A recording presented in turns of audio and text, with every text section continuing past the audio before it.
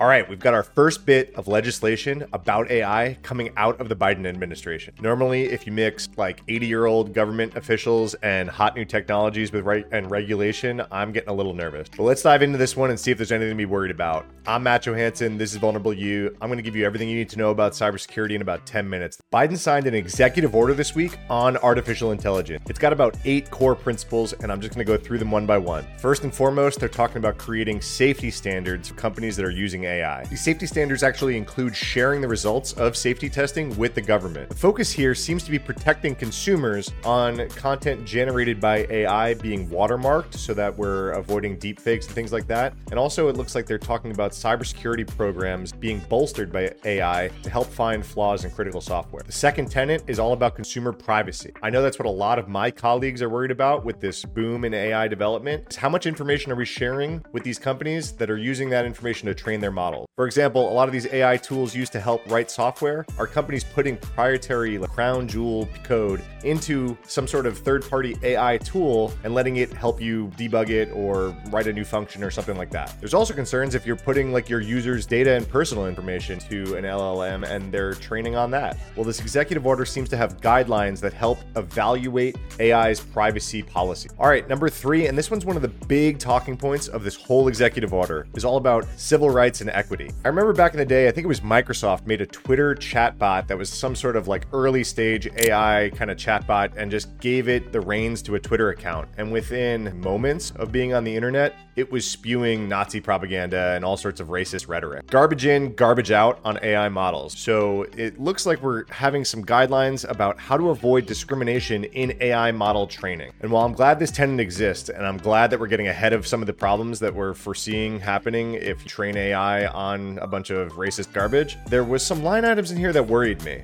The EO mentions creating best practices for AI's use in the justice, and that phrase alone terrifies me. While yes, best case scenario, you train an AI to be less discriminatory than the current justice system, if it's going to be trained on our current data of our current justice system, I think we're going to end up with more of the same. It also mentions best practices in use of crime sentencing and risk assessments and forecasting of crime. I could see this being used in weird ways by law enforcement and people in the legal profession saying, well, our AI assistant told us to pull that person over, or the computer said we should knock down the door of this house. I don't know. This starts to worry me a bit. Either way, I'm glad the protection is in there and we're thinking about it. The fourth tenet is protecting consumers overall. Seems like this one is specifically tailored about healthcare practices. We've seen a rise of healthcare providers using AI to either speed things up or help them diagnose or just further treat patients. Well, obviously we need to have some guidelines on AI's use in the healthcare practice. That's literal life and death scenarios. The fifth tenet is about supporting the labor market. If you were paying attention to the writers' strike that just happened, there's a lot of protections that came together in their agreement about protecting against AI writers used by the studios. While writing is an easy one to spot, there's going to be other implications about downsizing and cost cutting to have AI replace some section of the workforce for sure. I'm glad to see this in here. We see some politicians talking about automation taking away jobs, mostly in factories and things like that, but obviously AI adds a new element of taking jobs away that aren't manual labor, that are more intellectual and creative, like writing, even illustration, things like that. And while I'm always worried about stifling innovation and things like this, I'm sure the horse and carriage operators were really upset when cars were invented, and train operators were super upset when planes were invented. Obviously, to keep progressing, I'm glad this is in here. Maybe we can do it in an intelligent way and help find workers who are displaced other jobs. The sixth one seems to be about promoting innovation and competition in AI work. Looks like there's some provisions for grants in AI research, specifically around projects that are focused on tackling climate change, and then also new provisions for highly skilled immigrants in the U.S. I know a lot of people that work in cybersecurity get that special visa where they're a immigrant of high talent or whatever it is. It sounds like we're carving out some AI experts for that as well to try to attract the U.S. market who have expertise in AI. The seventh tenet seems to be about working with international partners. So just some carve outs to say, hey, we're partnering with some of our allies on AI research that's going to benefit all of us. And the last one, number 8, is all about federal agencies' use of AI and having guidelines established for how they can procure it. If you've ever worked in highly regulated industries, you'll know that it's kind of hard to procure some cutting-edge technology due to some policy limitations on your side. I know financial institutions and government agencies saw a lot of this around cloud usage, right? Hey, the data needs to live in our 4 walls. Cloud equals bad, right? So they've had to carve out new policies and figure out ways to use the cloud, since it was the way that all of the technology providers that they wanted to make use of were going. Sounds like there's some guidance in this EO of how agencies can procure things that are using AI without worrying about breaking policy and things like that. All right, those are the 8 tenets. Overall, I think this is actually a pretty good step. I was a little worried about regulation coming towards AI market this early, but it seems like this one's fair, balanced, and addresses a lot of concerns while still leaving a lot of overhead for innovation and things like that. If you read the executive order and you have any other takes that I missed, please leave a comment below. It's obviously a lot to read through and kind of understand the regulation, and I might have missed something, but overall, I'm not too worried about this one, and I think it's probably a good step in the right direction. All right, for this next story, we're going to stay on the Biden administration for a really quick one. Some more cybersecurity news came out of the admin this week, where the US led a coalition of 40 countries that are vowing to never pay ransomware demands ever again. They're calling this the International Counter Ransomware Initiative. And the US is leading it because it seems like, according to statistics, we are the victim of about 46% of all ransomware attacks. I'm gonna read this quote from the Deputy National Security Advisor of the Biden administration, Ann Neuberger, who said, quote, "As long as there is money flowing to ransomware criminals, this is a problem that will continue to grow." We talked about this one a few times on this channel about the MGM and Caesars attacks and how that was a perfect case study of one organization who paid part of the ransom and one who did not, and how each one affected their ability to restore normal operations and the financial impact to both. It seems like this initiative is going to be operating at a federal level, so not so much enforcing that private companies don't actually pay ransom, but eliminating their ability to pay to known ransomware accounts internationally. So these 40 nations are going to share basically a block list, like a list of financial accounts that they will not allow money to be transferred into from the Federal Reserve. Seems like there's a few parts of this initiative. One is that information sharing network, right? Anything that we see from these 40 nations about the money moving around and sharing that and using that information to block those kinds of payments. And another part of the initiative, it looks like they're saying they're going to use some new AI technology to analyze blockchain transactions for illicit activity. Obviously, most ransomware payments actually happen in cryptocurrencies, not in US dollars. So this is obviously a strong part of the initiative. I've said it before, I'm on team don't pay the bad guys, so I'm obviously a big fan of this. I'm going to see if it actually has teeth and if it's effective at all. But I do agree, the more money that we pay them, the more we incentivize them to keep doing this, and they're going to keep taking down critical parts of our infrastructure because there's a higher likelihood that they're going to get a payout. So they attack things like hospitals, schools, and then you saw casinos where there's money.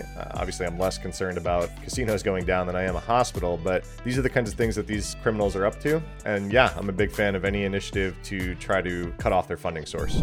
All right, you've heard of supply chain security. How about threat actor and cyber criminal supply chain? That's what this next story touches on, and it's super fascinating. There's some research that came out this week from Infoblox, and they're talking about a threat actor called Prolific Puma. And it seems like this group has gone unrecognized by us defenders for a long time, and so this report is trying to shed some light on a critical part of cybercriminal supply chain, which is the domains used to host either malware or phishing attacks or things like that. So I never really thought about this, but obviously there needs to be some source of these domain names that cybercriminals can make use of to launch their attacks. And once you use these domains, they get burnt really quickly, right?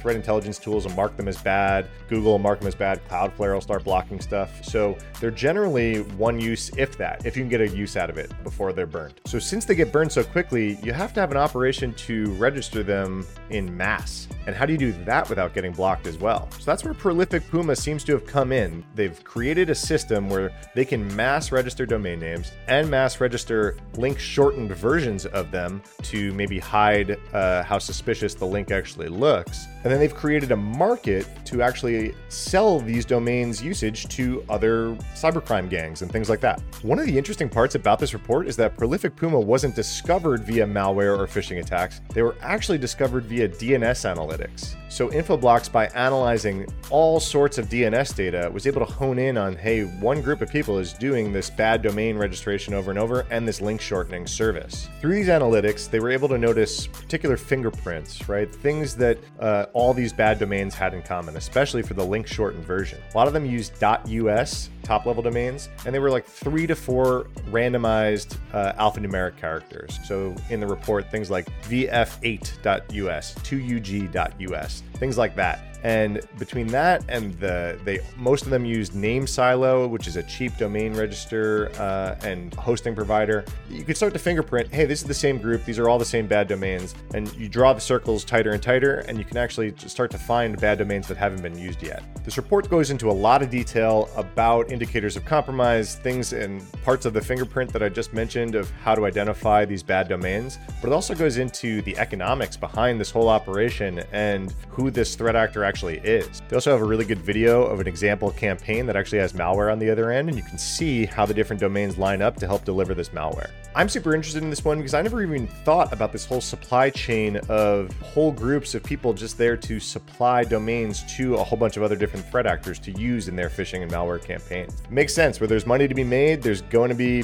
businesses springing up to make the money, illegal or legal. Infoblox is also saying there's an opportunity here. If you can disrupt this really important part of cybercriminals' supply chain, how much can you actually impact on things that we're trying to defend against? Anyway, I can't go into the whole report. It's really good. It's really long. The description's in the link below. While you're down there, leave a like, leave a comment if you read the report. What did you find interesting in it? Did you learn something in it? And maybe share this channel with some friends. It really helps us out. All right, name a more iconic duo than crypto attacks and North Korea's Lazarus Group. We've talked about them a bunch. They've stolen about $1 billion in crypto this year alone, funneled it all back to North Korea. And this week, we have uncovered a new technique that they're trying to target crypto experts and engineers specifically. So in the past, Lazarus Group seems to have targeted exchanges themselves, or even whales that are holding a lot of crypto that they can steal off of by only having one victim. But we've talked about on this channel, the Mixin exchange, as others were attacked. An employee of the exchanges were hacked,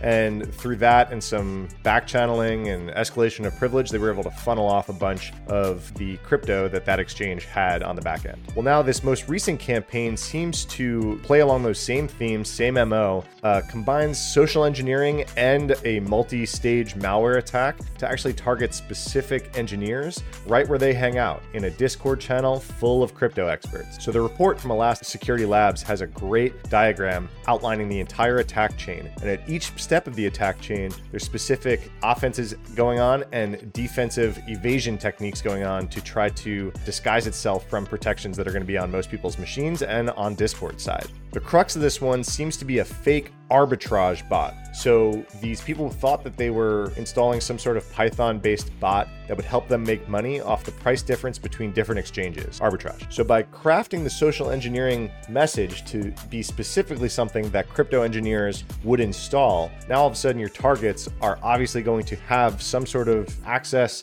to a whole bunch of cryptocurrency, which is what Lazarus is after ultimately. There was 5 stages to the attack, each one evading different defenses and furthering the goal of eventually getting in a full remote access Trojan or a rat called Candy Corn. I'm not going to go through the full execution flow. You can read the report yourself, link in the description below, but this is a really detailed report. It's a really cool look into nation state sponsored attack methodologies, and you can really learn how to protect yourself from it. And I'm sure Discord is reading this, learning how to up their defenses on their side as well. Anyway, if you got a bunch of crypto in an account somewhere on your machine, maybe don't download random Python files from a Discord because someone told you that they're going to make you rich quick. Not victim blaming here. Obviously, psychology works. And this is what happens. Phishing is around because it works, not because you guys are stupid or anything like that if you fell for this. But just please, up your level of paranoia when you're downloading random files, especially from a Discord server or a Telegram chat or something like that. All right, let's go through some quick stories to round out the week before we sign off that I didn't want to go deep dive into. So first off, this one's super interesting. Seems like some Russian threat actors actually hacked the JFK taxi dispatch system. If you've ever landed at a major airport like JFK, JFK, you'll notice the line of taxis is really long. And those taxis are also waiting in their own line, not just you waiting in line to get in a taxi, they're waiting in line on their end to pick up a fare. So their line, while they're just sitting around in a parking lot nearby, waiting their turn, is unpaid. So it seems like these threat actors hacked into the dispatch system and then started selling to taxi drivers a line skip. The report on how they did this was actually super interesting. I'm going to read a bunch of it. They actually bribed someone on the inside to insert a flash drive containing malware into computers connected to the dispatch system. This allowed them to obtain unauthorized access via a Wi-Fi connection. They also stole computer tablets connected to the dispatch system. So they stole hardware, they dropped malicious flash drives, they did some Wi-Fi hacking. It's like a 2008 pen test that I would have done back in the day. It's all the greatest hits. Seems like it worked. They got in, and then they were running kind of an illegal operation, selling these spots at the head of the line. That's a wild one. All right, next up, we saw the Lockbit website update a few days ago, and they named Boeing as a ransomware victim, which got us all buzzing. And then Boeing actually came out yesterday and just confirmed, yep, they are a victim of the ransomware. The attacks were aimed at the company's parts and distribution businesses, so flight safety remains unaffected. There's some speculation on this one. The ransom demand has fallen off the website. Don't know if that means they paid the ransom or negotiated something else, but we're waiting to hear more details on that from Boeing, but it seems like they're through it one way or the other. All right, that's all we got this week. Thanks for watching another edition of Vulnerable You. If you like this, please share it with a friend, leave a comment, let me know how it's going. If you haven't already, sign up for the free newsletter version of all the news I'm talking about. Everything I talked about would have already been in your email inbox a few days ago if you signed up for the free version of that. You can find me on Twitter at Matt J, and I look forward to hearing you guys. Thanks so much. Stay safe, stay secure.